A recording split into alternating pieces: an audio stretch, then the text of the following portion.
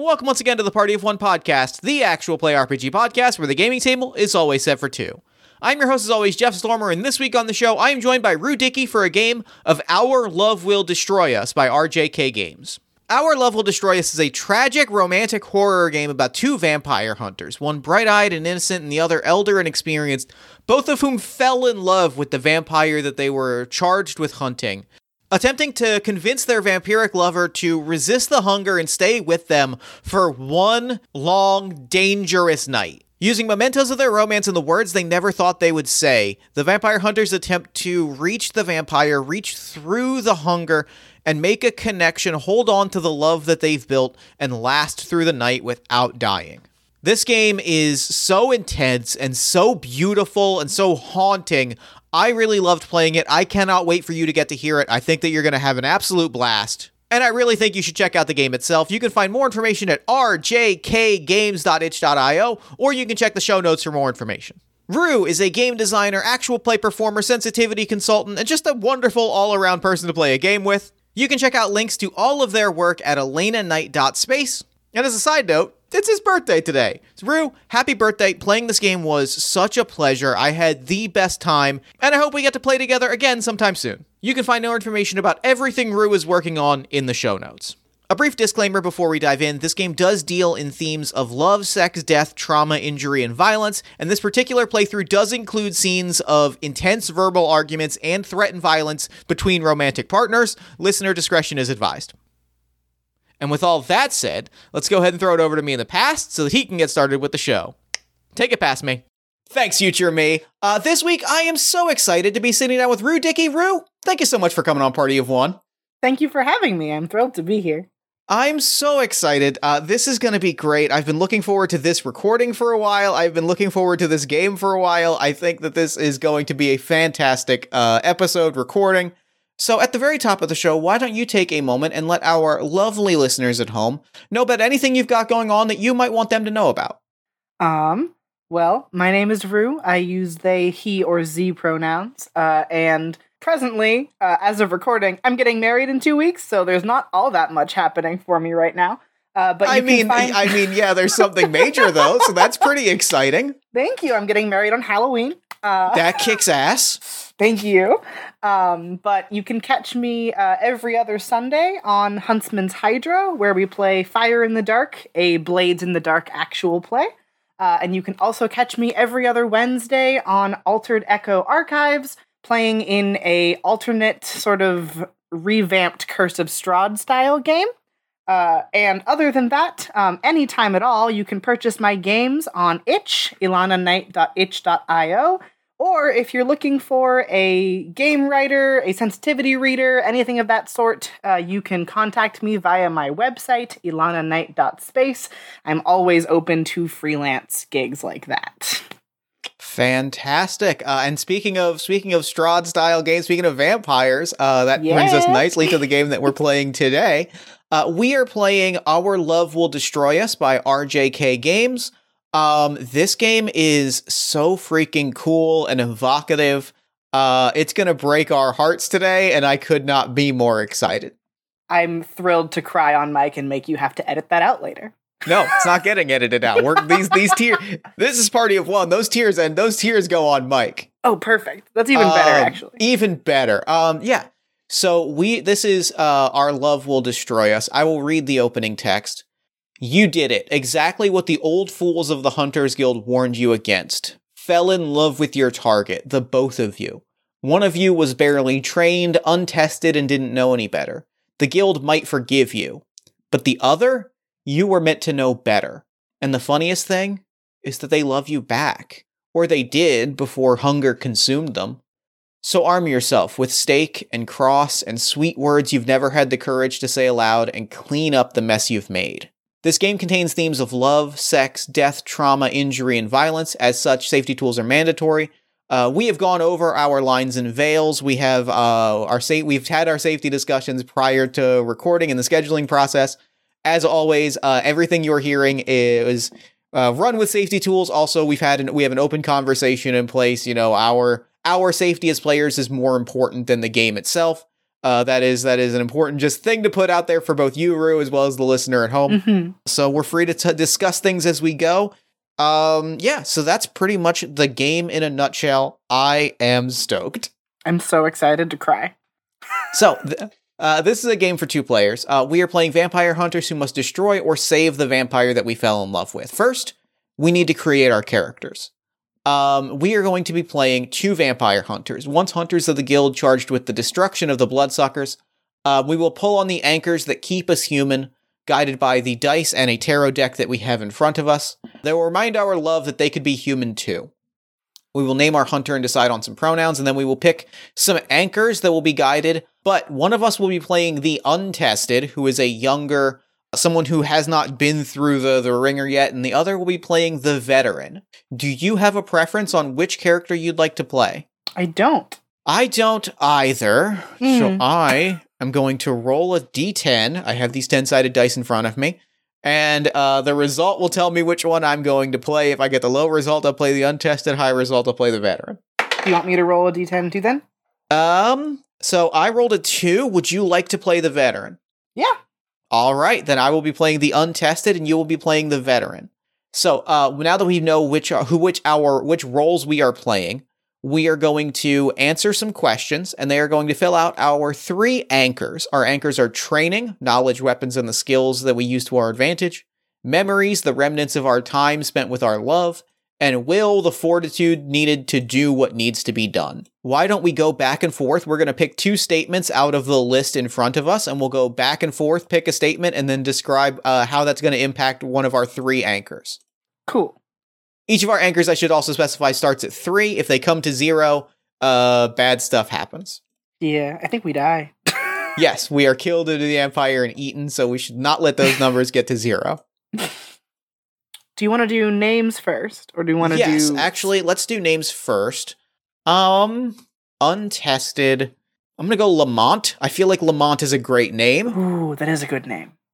And what's the sickest vampire name I could think of? I'm gonna go Lamont de la Lune is the name. Ooh, that's good. And Lamont uses he, his. Gotcha. I think I'm gonna go with Caius Belrose. Fuck. And they use they, them pronouns. Great name. All right. So we each have 3 anchors. Our anchors start at 3, and then we are going to pick 2 statements from the list below. Do you have a statement you want to choose, or do you want me to pick the first one? I want to pick the 4th one down, which is, I have loved before, loved often. I keep that love with me and bear the pain of their ends locked away. I do not know if I can bear to see another ending, which gives me +2 to memories and -1 to will. Oh, I'm going to go with the last option on my list. The last thing I said to the vampire was, I love you, which gives me 1 extra will. Ooh. Yeah, that one punched me in the face, and I was like, I gotta acknowledge when that happens. You gotta go with that one.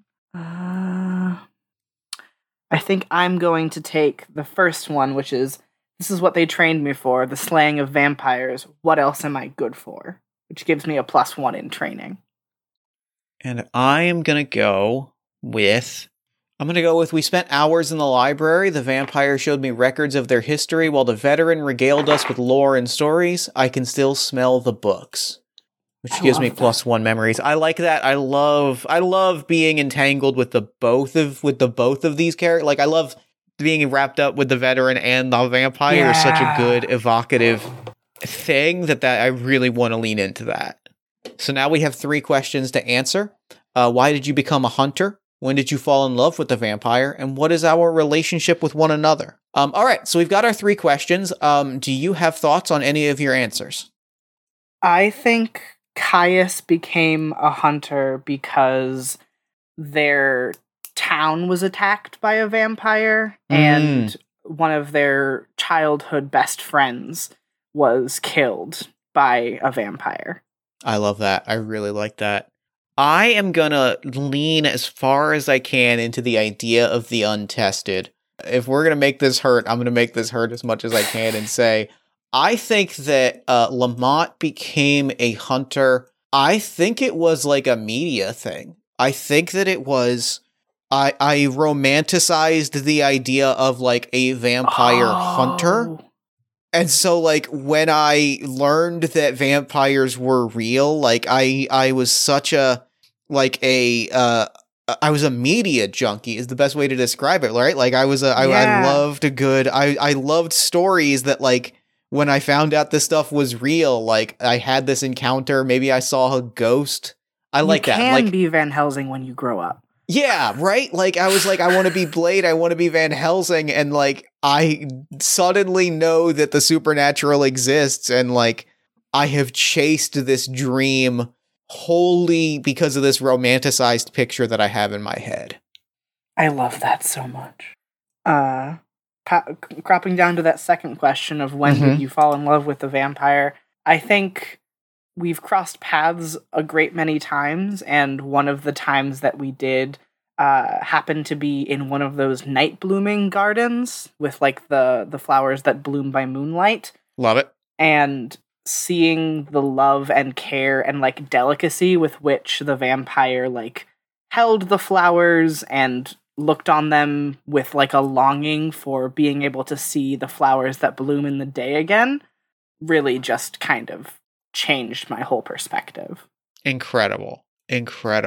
I think, when did I fall in love with the vampire? I think the first, like the first, it feels right to say the first time we crossed paths. Oh yeah. Like it feels right, like if I am this person chasing this idea of like, I'm gonna kill vampires and I'm gonna look cool, and, you know, I'm going to be Blade in the scene with the vampire nightclub, and I'm going to pull out a katana and just, like, lay waste. The first time I meet this vampire and, like, they don't have that immediate, like, I'm going to fuck you up. It's just like, oh, hello. Like, come take a seat. That kindness just, like, melts through me, right? Like, it's just... There's no defense for being treated with genuine kindness. That's so good.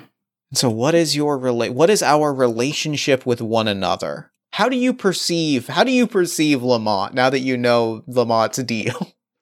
I think like Lamont is this sort of like beacon of like light in an industry is not really the right word, but like vampire hunting isn't exactly your most like upbeat, pleasant industry, I feel like. Yeah. I feel like probably a lot of Caius's prior coworkers have either died or succumbed.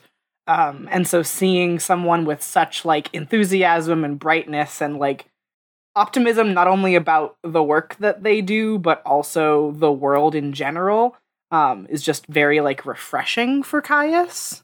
And so they're like, they almost look up to Lamont in a way that, like, they would never tell him. But that kind of feeling.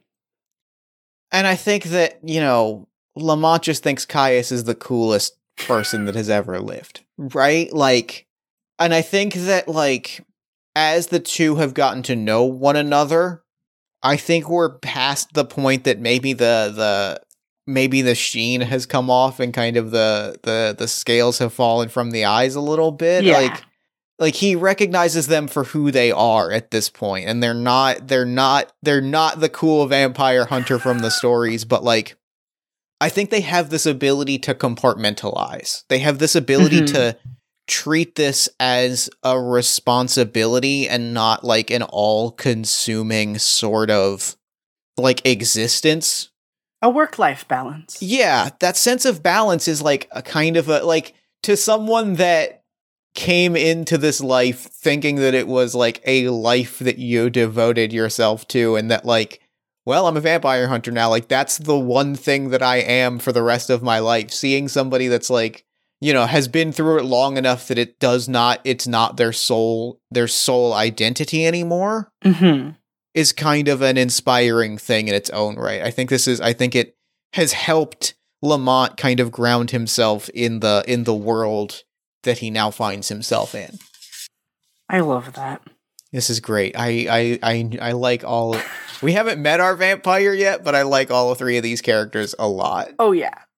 I'm thrilled to build our love interest who it's gonna wreck my whole life. Yep, it's gonna be great.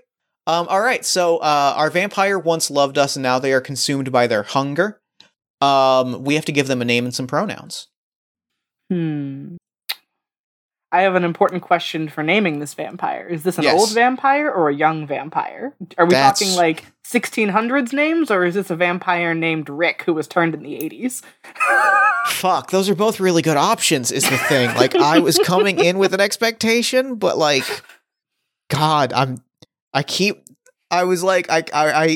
all of my ideas left my head the second that you said the phrase. No, I mean that in the best possible way. The second you said Rick, a vampire that was turned in the 80s, like everything, any other possibility left my heart immediately. I think it's gotta be like, and I know that you threw that out just as an example name, but like Rick the vampire also fucking rules. Rick the vampire is a pretty solid name. Can I throw out a detail that is even... a detail that is even more specific? And I know that we're going to get to know things about our vampire as we go, but there is a detail that I want to throw out that is extremely silly, but that legit, like, feels incredibly beautiful and wonderful to me. Yes, please do. Can Rick the vampire be Rick's DJ, like Rick's radio DJ name? Yes. Is he a radio show? He's a radio show host. He's a radio host, and Rick the Vampire is his DJ name, and he also happens to be a vampire. I really like it, and I love the idea of like listening to like the late night radio where it's like half music and half the radio DJ just saying whatever the hell they want to say. 100%. So this vampire is living. Pronouns. What are we doing? Maybe he, they? He, they is good. This vampire is living their best life. He's just shooting the shit on the radio until 4 o'clock in the morning. And, like, what I truly love about this, what, like, truly makes me so happy, I know that we've got questions to fill out this character as we go, but, like, I have to throw in this detail immediately, like, it ties back in really nicely to my answer to when I fell in love with Rick the Vampire. Yeah! If I showed up at this studio with, like, a crossbow and, like, sword, and I was like, time to go fuck up this vampire, and they just spin in a chair, and they're like, sup, you want a beer? Like, come have a seat. Like, we got popcorn. Yeah, we got some popcorn. Do you got a conspiracy theory for my late night talk show? Yeah, grab a mic and some headphones. The topic is your favorite embarrassing movie. It's like, okay, yeah, I guess I'm gonna tell you about Must Love Dogs. Fuck. That's really good, is the thing. I love this. The human, love this vampire. The problem is that, yeah, I as Jeff have fallen in love with Rick the Vampire, which is gonna make this an even tougher game to play. All right, so throughout gameplay, we're going to be drawing from our tarot deck. I have my Philadelphia-themed tarot deck in front of me, and I'm so excited to draw. I feel like it's gonna add some real thematic resonance to the story that we're laying out in front of us. And we are going to, as we go, we're going to roll some dice. We are going to draw some cards. I will read through how the hunt begins, and then we will kind of kick things off. So the hunger took over at noon. We have 6 hours until sunset when the vampire will be able to leave the place we've built a life together. At the beginning of each hour, we'll draw 6 cards from the minor arcana and lay them face down. When a hunter begins to entreat the vampire, which I'll go over in just a second, we will turn over a card and resolve it. If we successfully entreat them, we will pick one. We will either discard the most recently turned card into the success pile, increase an anchor by 1, or heal a wounded weak point. If the hunter fails, we'll turn over another card and resolve it. When there are no more cards to turn, the hour ends. If there are equal or more cards in the success file, mark it as peaceful. Otherwise, we will reveal the tower. At the end of the 6th hour, if there are equal or more peaceful hours, we break through to the hunger, we return the vampire. If not, sunset gives way to night, and the thing that was once our love flees. And by entreating the vampire, we are trying to reach through our love and remind them of the life that they had beyond the need for blood. We take it in turns to do so. We use an anchor as well as any mementos we wish to use, and then we can roll on a table to determine our theme. the thing that we are going to apply to appeal to the vampire to try and like meaningfully connect with them on some level. And so when we're ready, we'll roll a number of d10s equal to our active anchor, take the highest, add any modifiers. On an 8+, we succeed. On a 7 or below, we will pull an anchor and select one and pull from the major arcana, adding 1 to your roll for each non-tower. If the tower is revealed, the entreaty fails, and we reduce the anchor we pulled on by 1. If our stat gets to 0, we are consumed by the vampire. So with all of that said, I have one question for clarification. Yes. When you pull from the major arcana, do you pull once, or do you keep pulling until you hit the tower? You can keep pulling. You can keep pulling until you get an 8 or better, like until you succeed. Yeah, the more cards you pull, the closer you get to the tower. When you pull from the major arcana, and we discard those cards until we draw the tower, so it's not like we're getting shuffled back in. So the more we pull, the more certain we are that the tower is in there somewhere. So we're going to watch these number of cards dwindle, knowing that the tower is going to show up and we're going to fail an entreatment. Yeah. All right. Would you like to make the first entreaty, or would you like me to do that? If you wouldn't mind starting. I absolutely will start. Are we in the studio? I think we are. I think that makes sense to be our, like, home base.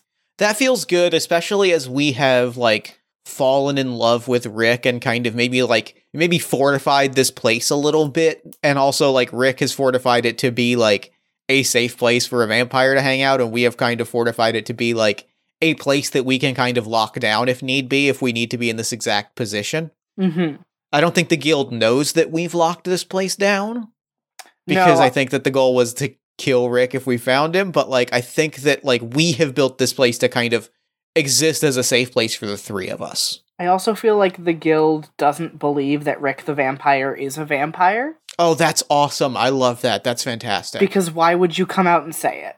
Yeah. All right, I am going to roll my d10 to choose what the theme of my entreatment is going to be. And that is a 9. That is exhaustion. What a good one to start with. What a good one to start, yeah. And a good one to start from Lamont as the untested. I think Lamont is sitting across, like, we're not in the recording space in the studio. There's kind of a back room, green room, and we're sitting. And I think, like, the memento that I'm adding is... It is the crossbow that I brought to the studio the first time I came into the studio. And I'm sitting, and Rick is pacing back and forth. They're kind of, like, running their hands back through their hair, and they're kind of, like, muttering to themselves a little bit. Like, they're talking to themselves. They're almost... It almost seems like they're hyping himself up a little bit. You know what I mean? Like, it's this sense of, like, I'm about to go on the hunt. Like, I'm about to, like, fully unleash this. And there's a sense that they need to get into that headspace. And I'm sitting on this couch, and I've got my head in my hand. And I'm like, you know, if you go out there, you know what's going to happen. We're going to chase. We're going to fight. You're going to get one up on one of us, and the other is going to take the shot. You know this as well as I do. Like, I can see by the way that you're walking that you don't want to do this any more than we do. You're trying to convince yourself that you have this in your heart, and I'm promising you that there are other ways that we can handle this. I don't want to have to chase you. I'd rather we just all stay here together and happy like we've always been. And I am going to draw on my memories here and add 1 to my roll. So I'm going to roll 4d10. Actually, I think this is training, so I'm going to roll 3 dice. Yeah. But my high result is still a 10, so that is an 11. Nice. That is an 11 total, so that means that our first entreatment was a result. I also did not draw our 6 cards or flip the first card, so we will simply... take that card as it is. I may color my response knowing that it was a successful thing. We'll see. Let me flip our first card. It is the 9 of Cups, or in the Philly Tarot deck, the 9 of Cheesesteaks, which makes me so happy. And the 9 of Cups The mentor who retired. The mentor who... Maybe the thing that I add to that is like, you know, what's going to happen is the same time that it's going to be the same thing that the exact same thing that Clarkson taught us, that Clarkson's mentor taught Clarkson, that their mentor taught them. We move in pairs. One of us draws you out and the other takes the shot. This is you, Rick, you know this. You have been through this. I can see it in your eyes that you understand like how this is going to go. And you can see Rick start to pause as that happens. Like, you can see Rick start to, like, process this and, like, hear what I'm saying. Okay, I have a question. Yes. Because we did this a little backwards. Would we normally flip that next card when I roll to entreat? I believe you flip the card. You read the card to see what it says, and then you can also choose one of your anchors and possibly a theme off of the table. So you have all of those things to kind of give you an idea of how you want to entreat and which anchor you want to pull on. Okay. And then you roll your dice. Gotcha. Okay. So let me roll my single D10 to see what the theme is. And I don't have a fun Philly cheesesteak deck, so we're using yes, Jeff's. I got a 2, which is hope. And your card is the 5 of coins. The monster that did not deserve to die. I think I'm going to tie back into my character creation and use flowers from the garden as my memento here. Okay. And I think Caius has been, for the most part, all evening sort of watching from a corner. Like, they are not the kind of person who settles very well. They're one of those people who needs to be moving all the time. And they've sort of, like, perched in a corner and are watching Rick pace, as you were describing. And something, like, listening to Rick mutter to himself about how this is what he has to do, this is what he was turned for, it's time for him to embrace this. I think that's sort of the point where Caius abandons their perch on the wall and pulls a little book out of an inside pocket in their coat and pulls out some pressed moon blooming flowers. I've forgotten the name for these flowers in human life, so we're just going to keep calling them that. And sort of steps forward and says, do you remember the night when we found these? You were not the only vampire in the gardens that night. There was a very young one, young and reckless and untrained. They were making a very big scene, and it is in our creed to not let that sort of thing happen. It is important that we keep some level of balance. I did not have the benefit of time that I had to speak to you. I had to deal with them quickly, and some days I regret that. They were young, they did not deserve to be killed so callously. But seeing you, also young, also a new vampire in many ways, seeing that you were more in love with the world, it gave me some hope that we don't have to kill to keep this balance. We don't have to just make the hard choices every time. We don't have a set path. You gave me hope in that way that I've never felt before. And I want you to know that just as I do not have to kill every vampire I come across, you do not have to give in to the darkest parts of yourself. And I am going to roll with memories, which is 5 + 1 for 6. So let's see how that goes.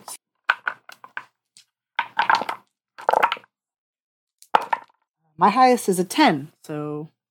Oh, wait, sorry. It would have been 5, not 6, because you add 1 to your roll, but I still got a 10. Yeah, you still got a 10. You're still good. Yeah. All right, yeah. So, you can choose to do one of 3 things. You can increase that anchor by 1. You can put this card into your into our success pile, or you can heal a wounded weak point, of which there are none at the moment. I think I will add 1 to our success pile, because I have 5 in memory, so I don't need to add to that one. So, and this is when I point out the one piece of I point out the purpose of the flipped card that we have been getting wrong, but the story that we've told is so good so far that we're just going to roll with it. The cards themselves, like the actual prompts on the cards, that's what Rick is saying back to us to refute us. Oh. Yep, that's going to officially start really hurting going forward, and that's going to be what's going to injure our anchors and possibly push us to 0. Oh, okay. So, I'm going to begin my entreaty. I'm going to flip over a card. I have the 8 of coins. I'm going to roll my d10 and decide how I want to try and appeal. Oh, I got a 10. Oh, that's perfect. I think, I don't think that Lamont is going to use a memento. Mm-hmm. And I think that what they're going to do, he stands up, he simply walks over, and he's going to put a hand onto your shoulder, onto Caius's shoulder, onto Rick's shoulder, and just say, look, I love the both of you very, very much, and there's nothing I would like more than for all of this to be behind us. Why can't we have that? And I'm going to roll my 4d10 for memories, as that action carries with it the weight of all the memories that we've shared together. Yeah. That is a 3, a 5, a 6, and a 7. If I had used a memento, that would be a success, but as it is not, I am flipping a major arcana. Okay. I have flipped the Wheel of Fortune, and so that is not the tower, so I can add that to my roll and make it an 8. One of our major arcana has been discarded, which means we're 1 card closer to revealing the tower. And I'm going to ask you, with the 8 of Cups, how does the hunger lash back at us through the 8 of Coins is your pride in your work. And for my point of reference, is the "your" referring to the vampire, or is the "your" referring to the hunters? I think that we can leave that up to interpretation. However you feel like it's going to hurt the worst. Okay. I think Rick listens to you say that, and kind of scoffs, like he's trying to shrug it off, like they're not quite wanting to listen, and says, I've seen what you do every day. You go out and you kill people just like me. And just because I'm different doesn't change the fact that you're still proud and in love with the work you do. And you told me yourself that you grew up wanting to do this. How can I sit here and listen to someone who said that they grew up wanting to kill people like me? Oof. Well, I'm using my successful entreatment to increase my memories by 1. Now I'm going to roll 1d10. If the result is a 5 or greater, then that number goes back down to a 4. Okay. As this represents the hunger. This represents your words cutting through Lamont and pushing me closer to being consumed. Yeah. That's a 5. That puts me down to a 4. That hurts. And currently, we have 2 cards in our success pile and 2 cards in our discard pile. Okay. If at the end of the hour, these numbers are at least equal, then this is a peaceful hour. If there are more cards in the discard pile, then that means that the hour is not peaceful. Not peaceful. Okay. So, would you like to make the next entreatment? Yes. So I will roll my d10. That is a 1 for confession. And I think contrary to Lamont, whose last words to the vampire prior to this scenario were "I love you," I don't think Caius has ever told Rick that. I think it's something they keep very close to their heart, and something that some part of them is ashamed of themselves for in some way. But I think they're looking at this scenario and thinking to themselves, like, this, it's now or never, essentially. And so Caius is going to sort of place themselves between Lamont and Rick, as Lamont is going off about how Rick wants to wanted to be a vampire hunter since he was a kid, and just sort of like look dead into Rick's eyes and say, "I'm not supposed to, and I know that, but I have been in love with you for a very long time, and I have been in love before, and it has always been foolish, and it has always ended poorly for me.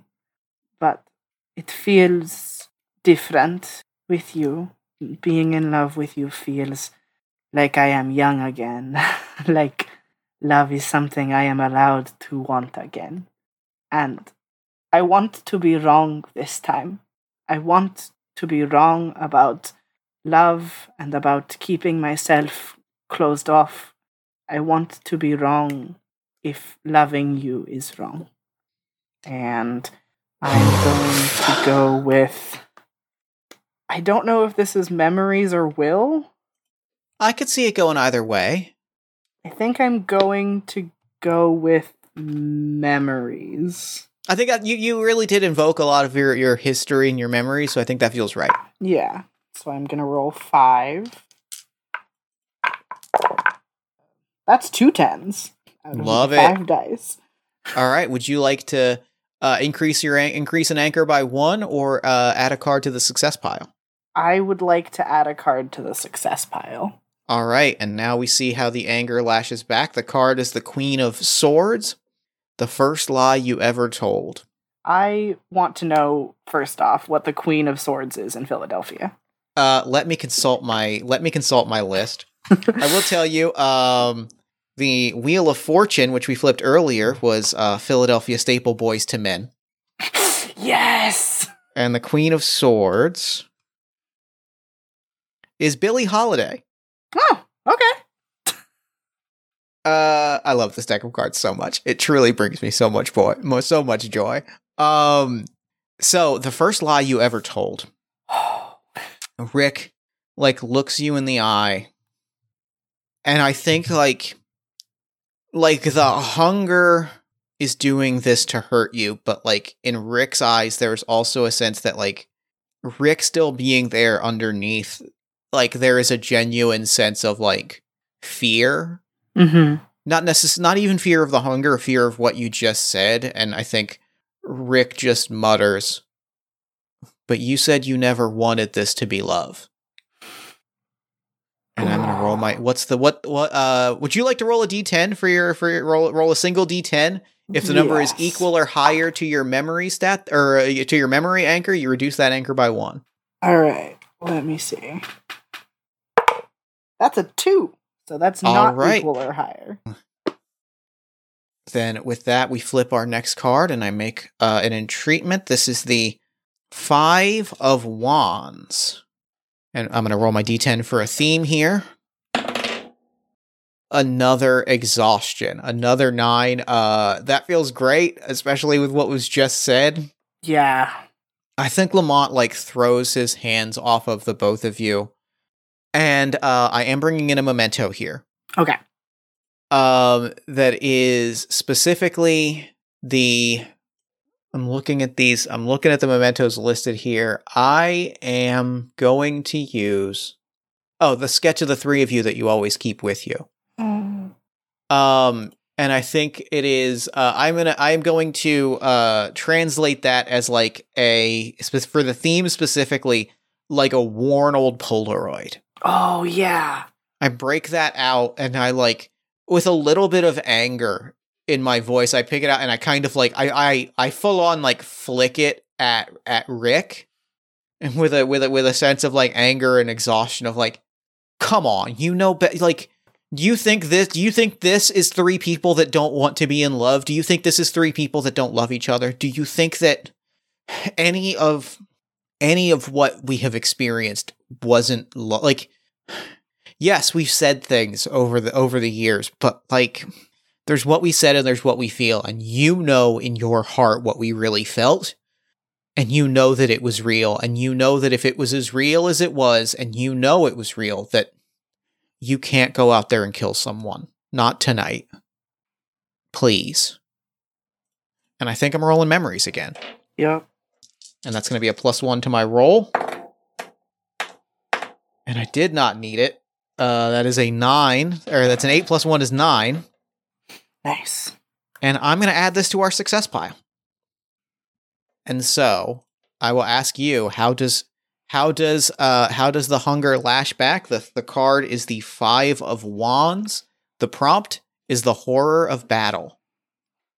I think, like, the hunger is sort of pressing on that, like, fight or flight instinct that everyone has, and that fear that Rick was feeling earlier. That was more of like you were saying, like the fear of what was being said and what was happening, sort of like bubbles up into a more visceral fear, a more I've forgotten the word, like predator prey instinct fear. Oh yeah. Like I know the vibe, but I can't think of the word. Yeah, that's fine. I'll remember at 3:00 in the morning.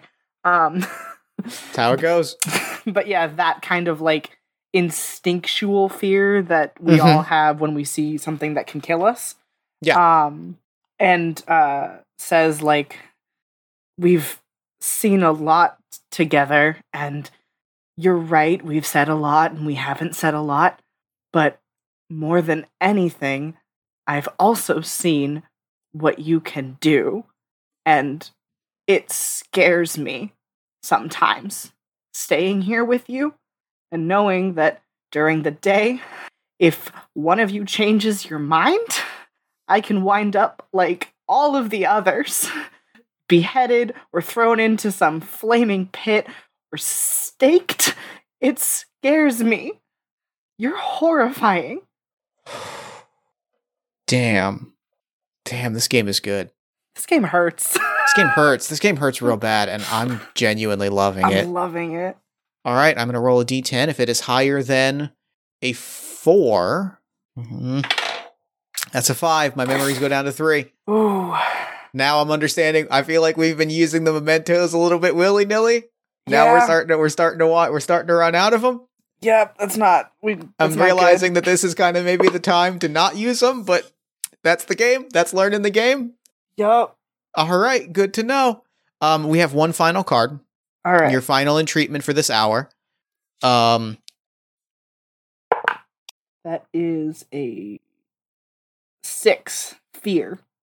I think well suited, given the theme of the evening. Or the theme of the hour, I guess. And I don't think Rick has ever seen Caius frightened. And truthfully, Lamont may have never seen them frightened either. I feel like they're the kind of person who, even when they are scared, keeps a very stoic face and will only reveal that to themselves for the sake of like keeping up appearances. Mm-hmm. And so I think it is a shock for both of them when like their voice trembles when they speak, and you can tell from like the paleness of their face that like they're genuinely afraid. And they're not afraid of Rick, but they're afraid of what's coming. And just sort of like trying, even through their own fear, to like smooth things over, just like, I don't want to do this. I'm scared of what I will become if you are not here anymore to show me that there is a difference, that there is something more. I am far more afraid of me than I am of you, and I understand that you are afraid of us. But I think that if we let that fear control what we do, all of what we have done will be for nothing, and it will only bring more fear in the end if we give into it. I don't want to be someone you are afraid of, and I don't want you to become someone that people are afraid of. You love people, you love to talk to them. You don't want to scare them. I don't know what this is. I think that's Will. I think I'm hearing Will. I think Will is right. All right, let's see. I've got 2 in Will, so here goes. That is a 7. So I'm gonna pull from the Major Arcana. All right. I've pulled a card off of the Major Arcana here. I have Death as represented by Philadelphia legend Edgar Allan Poe. Yes!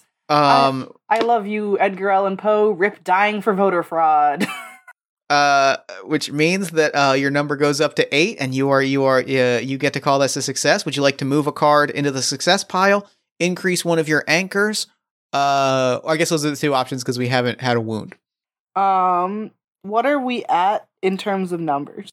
We have 4 cards in the success pile. We have now 3 cards in the discard pile. So it's 4 to 3 at the moment.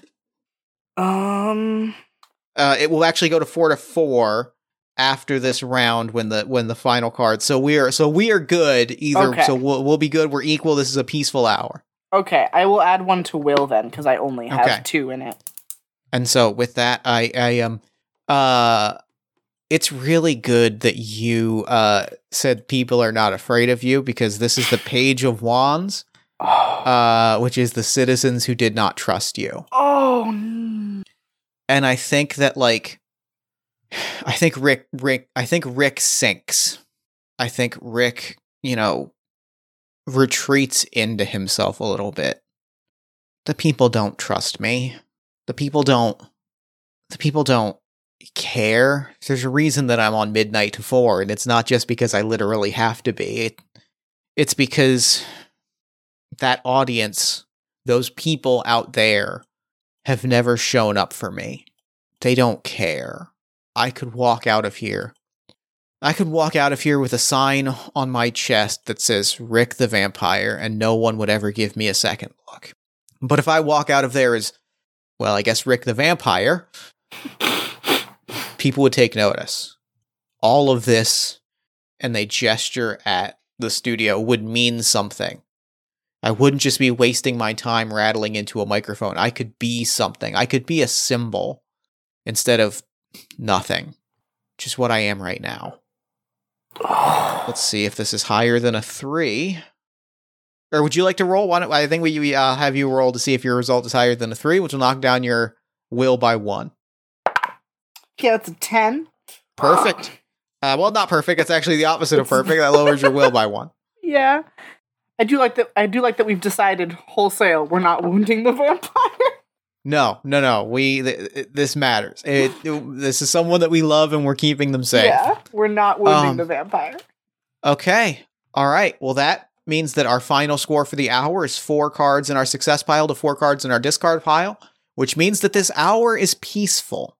Whew. It means that we were able to break through the hunger, return them to their, at least temporarily return them to their senses. Traditionally, we would play through 6 hours of the 6 rounds of the game. I think for time purposes, we'll do maybe 2 more. I think 2 more will fit us into a nice half hour. Yeah. We'll do 2 more, and that'll give us 3 rounds to kind of stare at and see how many peaceful hours we come up with. And so with that, I'm going to lay out 6 more cards. All right. And I will make our first entreatment. I have flipped the Page of Pentacles. And for my theme is a 7, duty.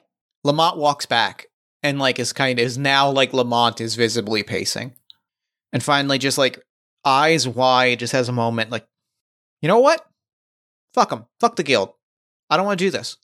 I don't want to hurt you. I don't want to. If doing what needs to be done, if my training calls for me to hurt the person I care about, I don't want to do that training. I'd rather do what is right for the person that I care about. And if that means I break the rules, I break the rules. But I have a greater duty to you to take care of you as one of the two people that I love than I do any guild order that they could send down my way. No command they could give me, no amount of excommunication could make up for the duty that I have to you as my beloved. And I'm going to roll 4 dice for will. That is a high result of a 10, so I'm glad I didn't take a memento. Nice. And I think right now I want to put this in our success pile. Let's start that off strong. Yeah. All right, let me read. You said Page of Wands? The Page of Coins. Yeah, coins. The Page of Coins. The day you entered the guild. Oof. I think sort of still in this very, like, sunken and sullen state. Like, kind of like when you're upset with yourself, but you lash out at other people sort of way. When Lamont starts talking about how he'll, like, abandon the guild and he won't do what they told him to, I think Rick kind of, like, like, scoffs, and says, "You don't expect me to really believe that you'll throw away everything that you've been working for? I've heard you talk about it. I've heard you talk about how excited you were on the day you graduated, when they gave you your little vampire hunting kit. I heard how thrilled you are, and I know how much you love the work that you do. You think I'm stupid enough to believe you're really gonna give all of that away just to keep me safe here? I'm nobody. Why would you give away everything for that? I can't believe that you'd do that." And that is a 4. That is going to knock my will down to 3. I mean, it's going to knock my will down to 3. Ooh. All right, next card. right. Next card is the 2 of Wands. All right, let me roll my d10. I don't know why I keep closing my dice box between rounds. That is a 4. Grief. I am also not going to use a memento this round. And I think, like, the anger and, like, sadness that Rick is giving off are, like, sort of starting to, like, rub off on Caius.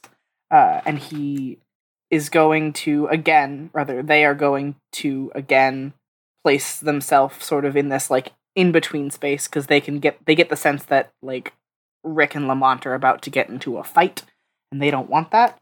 And they turn to Rick and they say, "You're not nothing. You are the farthest thing from nothing I can describe. You have made both of our lives very different. I cannot speak for him, but I can speak for myself, and I have told you again and again how you have made me see the world in a different way, and I have lost so many people, and I know you have too. I know that becoming a vampire means loss. I know that it means that you cannot have the things that you used to, and I cannot handle that loss again. I cannot do it. I cannot lose you to this, because you are not nothing. You are everything, and I do not know what we will do if we lose you." And I think this is I'm trapped in memories and will again. I think this is memories. Let's go memories. All right. That's an 8. And this is the 2 of, I believe I may have said wands, but it is the 2 of swords. Oh, okay. Also, I'm putting the card into the success pile. All right, cool. We got 2 cards in the success pile, 0 in our discard pile. This is the 2 of swords. The choice you regret. Oh, boy. Damn. And I think, Rick, pacing back and forth, I think that, like, turns away from Lamont to, like, look you in the eyes and is like, I'm sorry that I put you in this position. I'm sorry that I put you in a position to have to choose between your life and me. And I'm sorry that by the end of the night you're going to have to do something that you regret and you're going to lose someone. And I'm sorry that I can't change any of those things. If I could, I would, but we are on a road forward and there is no changing that. Ooh. Roll a d10. If it is higher than your memories, knock that down by 1 or give a wound. All right. That is a 5, which is equal to my memories, so I will knock that down to 4. All right, next card is the 9 of coins. My theme is hope. Oh. Rick, you're so fucking stubborn sometimes. You know that? Like, I love you. You are the love of my life, but you are the most stubborn motherfucker that I have ever met. Don't you see that you can, you can change this. We can work with you to change this. You don't have to try and change it alone. You might be on a path, you might be on a track alone, but there are 2 other people in this room that have defied orders and fortified a radio studio, which is not something that I ever thought was going to be on my resume, for the purpose of taking care of you. If that can't change a decision, if that can't change your mind on this, I truly don't know what could. And I hope that you see that. And I'm going to roll will. All right. Actually, I'm going to roll memories. I think this is memories. It's still 3 dice, but I think that feels like memories. Yeah. That is 3 4s. Oof. Oh, that's 4 cards out of the discard pile. We have the Fool, aka the Philly Fanatic. We have the Hermit. We have the Moon. And we have Strength. Okay. Not the Tower. Not the Tower. Which is good. Well, I'm going to move this into the success pile, because that means that we have 4 cards in the discard pile, 3 in the success pile. All right. And the card is the 9 of coins. How does the hunger strike back? The hours of writing reports. Interesting. I think, Rick is just going to sort of gesture towards the area of this studio where, definitely they're, I don't know, supernatural-esque, library of vampire information is. Mm-hmm. And just point to the filing cabinet that's probably overfilling with reports and, missives from the guild and things like that. And say, if the guild has been working on this sort of thing for centuries, right? You've told me that. All of this work that you do is not new. If at some point there was a way to change this, and a way for me to be better, and a way for this to not end in my death or yours or somebody else's, wouldn't someone have figured that shit out by now? You spend fucking hours doing your observations and your reports and sending fucking pigeon letters back and forth to some cathedral in Italy, and you haven't figured out how to fix it yet. So why am I supposed to believe that you'll be able to just because of us? I do think Lamont cracks the soda and it's like, there's got to be a better way than pigeons. I've been saying this for months. And Kai is just like, I would say we can suggest it to someone, but that would mean sending the suggestion by pigeon. That's going to have to come via pigeon, yeah. I think beside themselves, Rick laughs. I think that Rick doesn't even want to laugh, but can't really help it. Yeah. Probably a thing they've brought up every week. That is a 1 on the dice, so that is not lower my will. Woo! Whew, it's close. I'm feeling the tension. All right, give us our next entreaty. All right. That is a 3. That is anger. I think this anger is self-directed, but coming outwards. And Caius is normally kind of soft-spoken, and so their voice raises. And like they've lost that like stillness and are like wringing their hands and like twitching a little bit when they talk. And just, it's fucking unreasonable for us to be having this conversation. Like, we are sitting here going back and forth about if you mean something, or if people care about you, or if we are going to break the rules, or if the rules matter at all. And that's not solving anything. We can't do anything if we are just going to back and forth. Like we have all the time in the world, but we don't. We don't have all the time in the world. And it's fucking ridiculous that these might be the last hours we have, and we are not spending them together, enjoying them. We are spending them fighting, and I fucking hate that. And I hate myself for being a part of it. Oof. And is this Will? I think so. Will or memories, I think. This feels like Will. This feels like Will. Like Will, yeah. All right. That's a... Wait, I can't read my own dice? That's a 7, yes. Sorry, I have... All right. My dice are... There was blood on the face, and I was like, can't read this number. It's a 7. So that means we are going to pull one card off of the Major Arcana. Yeah. That is the World. Never been so happy to see Danny DeVito.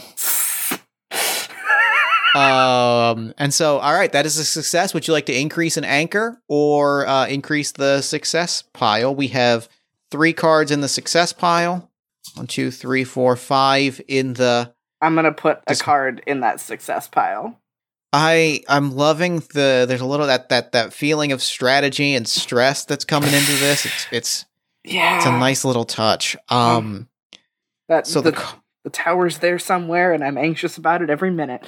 The tower's in there somewhere, and I'm like watching the numbers in the piles. It's all clicking for me. Yeah. And the card in question is the 4 of Swords. That is the Silence You Bought. Oh, I think I know what this is. I think this is quick and brutal. I think Rick tries to leave the room. Oh. He's like, I gotta get back on the air. I gotta do my sign off. I can't be here. And that's it. Oh, fuck, that hurt. Also, why are we doing this during the radio break? I think it was the only time that we could, and like the silence that we bought is literally like he's got an extra long block of music or whatever that is buying us like maybe, and because we're doing like a shorter version, maybe it's not even a full like hours, or maybe it's like we've got like 90 minutes or something. He's like, it's time for a 90-minute music break. Let's go. Oh, that hurts. All right, let me roll and see if I get higher than a 2, which is my will score. That is a 2. Oh my God, no. It's if I hit 0, I die. Not if I hit 0. 1, if it hits 0, you're consumed. Yeah. Okay, I will let my will drop to 1. All right, next card. All right, let me roll my dice. My theme here is a 3, anger. I'm pulling a memento on this. I've got to. Yeah. I've got the memento. I think that I think it's brutal, but I think that like tears in his eyes, like consumed with a hatred of himself for doing this even when asked to do this, right? Like, because my role was anger. Yeah. And I'm angry at even being asked to do this. The memento that I'm pulling, we hear the cocking of a pistol with like one of those underworld style UV bullets in it. Yeah. And it's just like a tiny little pistol. And I'm like, Rick, you told us if you tried to leave during this conversation to tell you to stay the fuck where you are. And my hand is shaking, and I'm like, I'm mortified that like Rick asked us to do this because he knew that the hunger might push them in that direction. And I'm like, I can't believe that I've been pushed into doing this, but I'm going to if it means you stay put and you listen to us. Fuck. And that is training. Yeah. 3 dice plus 1. That is an 8 plus 1 is 9. All right, Woo! I'm adding that to the success pile. Yay. And this is the 5 of Wands. 5 of Wands. The horror of battle. Are we allowed to get them twice? Oh, then I may have gotten the suit wrong. Then this is going to be instead the 5 of... No, you're right. This is not Wands, this is Cups, and this is the family that was never yours. I think hearing the hammer cock back on that gun that, like, they gave to Lamont. He's heard that before. He knows what it sounds like even without looking at it. Makes him turn around and, like, they are trembling in a mix of anger and fear and an overwhelming sadness. And they, like, scan the room and look between both Lamont and Caius, and sort of let out this miserable little laugh. Like, you're right. I gave you that. I told you to use it if you had to. But you're not gonna. I know you're not. Because you think we're some sort of fucking family. You think that we're just gonna get through this and everything's gonna be fine. And tomorrow we're gonna go out for drinks and act like this never fucking happened. Like, it's just a normal Tuesday. But we're not a fucking family. You're a pair of vampire hunters, and I'm gonna go out there, and I'm going to become what I was supposed to be, and you're gonna do your jobs, and it's gonna be just like it's always been. We aren't a family. You don't have anything to hold on to here. This isn't a house, this is a studio space. And we're not gonna fucking change any of that. So pull that trigger, or let me leave. I think the hammer falls back, like the gun just sinks to Lamont's side. I think that it is Lamont who has been shot through the heart. Oh. That is a 1 though, so his training remains in place. We have 1 final in treatment in this hour. All right. And it is worth noting, our success and discard piles are exactly even. Okay. And if we get this card, if this works out, this is the end of the game in our favor. Yeah, all right. Let me roll. That is an 8. Beauty. I'm going to use a memento. I am going to pull out of my inside pocket, like one of those cheesy lockets you can get at, like, carnivals and theme parks. Mm-hmm. It probably has the Carnival of Choices logo on the outside. And sort of hold it, like Caius is holding it in their hands and walking closer to Rick. And they hold it out, like, to him. And they say, I know you were very confused when this went missing. I'm sorry.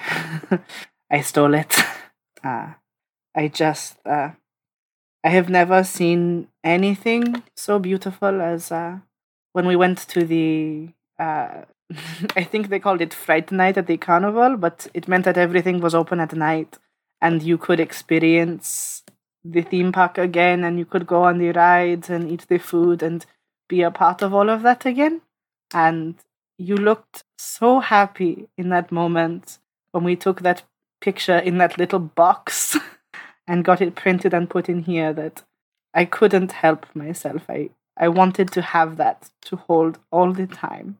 And I cannot bear keeping this if you are not going to be in our lives anymore.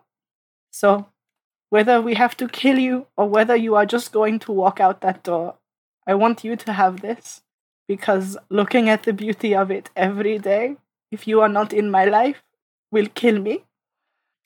And I'm gonna roll memories. Which is 4 now. That is a 9. Oh my god, that's so check. I'm so happy to hear that. I rolled 3 9s. I'm so happy to hear that. I wanted that to be a success more than I've ever wanted anything in a game. Oh my god. Yeah. Damn, I am crying. It's important to know. Yep. They're here. The tears are here and we're dealing with it. I'm gonna play out one more card and then we'll end the game. Yep. The Ace of Coins. I'm not even gonna read what the prompt is. I'm gonna just say it because I think it'll become apparent. Yeah. I think like there's some like Rick takes this in, right? Like you've gotten through to Rick. They're standing there and like you see the life start, like you see the color back in their cheeks. You see them like their posture. They've kind of had this like nervous posture where they're a little bit slumped, and you see them kind of like stand up a little bit more straight and like look you in the eyes, and their eyes are starting to water. And then in an instant, all of that drops, right? Like they're going for one, like the hunger in them, the vampire in them is going for one last strike. And he just mutters, "Do you keep something from every monster you kill? What's your memento from the first thing that you killed?" And you see in Rick's face as they say that like he is horrified that those words uttered, like left his lips, because he has been processing this and taking it in, but like there's that thing that just like felt that need to fly out. And roll me a D10. Yeah, I think like when he says that, like Caius absolutely breaks, and there are tears just like dripping down their face. Mm-hmm. All right, let me roll this D10. It's a 3. It's lower than my memory score. We love to hear it. We love to hear it. We could play for another hour. But like time-wise and also game-wise, if we're playing with 3 hours or three rounds, we've won. We won, yeah. We managed to break through the hunger and return the vampire to their senses. I think like Caius starts crying, and Rick, like that's the thing that fully washes the hunger and the hunger out of like Rick's like posture and body and eyes, and like maybe Caius even like collapses to the floor, Yeah, and like absolutely. Rick catches them mid-fall, right? Like Rick catches them and like supports them like mid-collapse, and Lamont comes in and like supports the both of you, and the three of us are just like in a crying heap. Yeah, and I think the second that either of them are like close, like Caius like clutches onto the backs of their shirts like it's a rock in a, I almost said sandstorm. That's not right. A rock in the ocean. That is the correct word. Rock in a sandstorm is a much different experience. Yeah, I think that we just see the three of us crying and holding on to each other, and the two final visuals we see are we see a pigeon flying off with a note on its ankle, and the note is unfurled by a pair of hands, and it just says like today's date, you know, October 18th, no incidents, all clear, signed Lamont and Caius. And then we see the three of us, tears in our eyes, just ruined and wrecked, sitting down in the recording studio as Rick like sniffles and like wipes up his face and comes back in. So the topic is a breakfast food draft. I hope everybody's had time to put together their draft lists.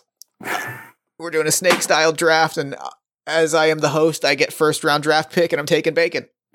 It's off the field.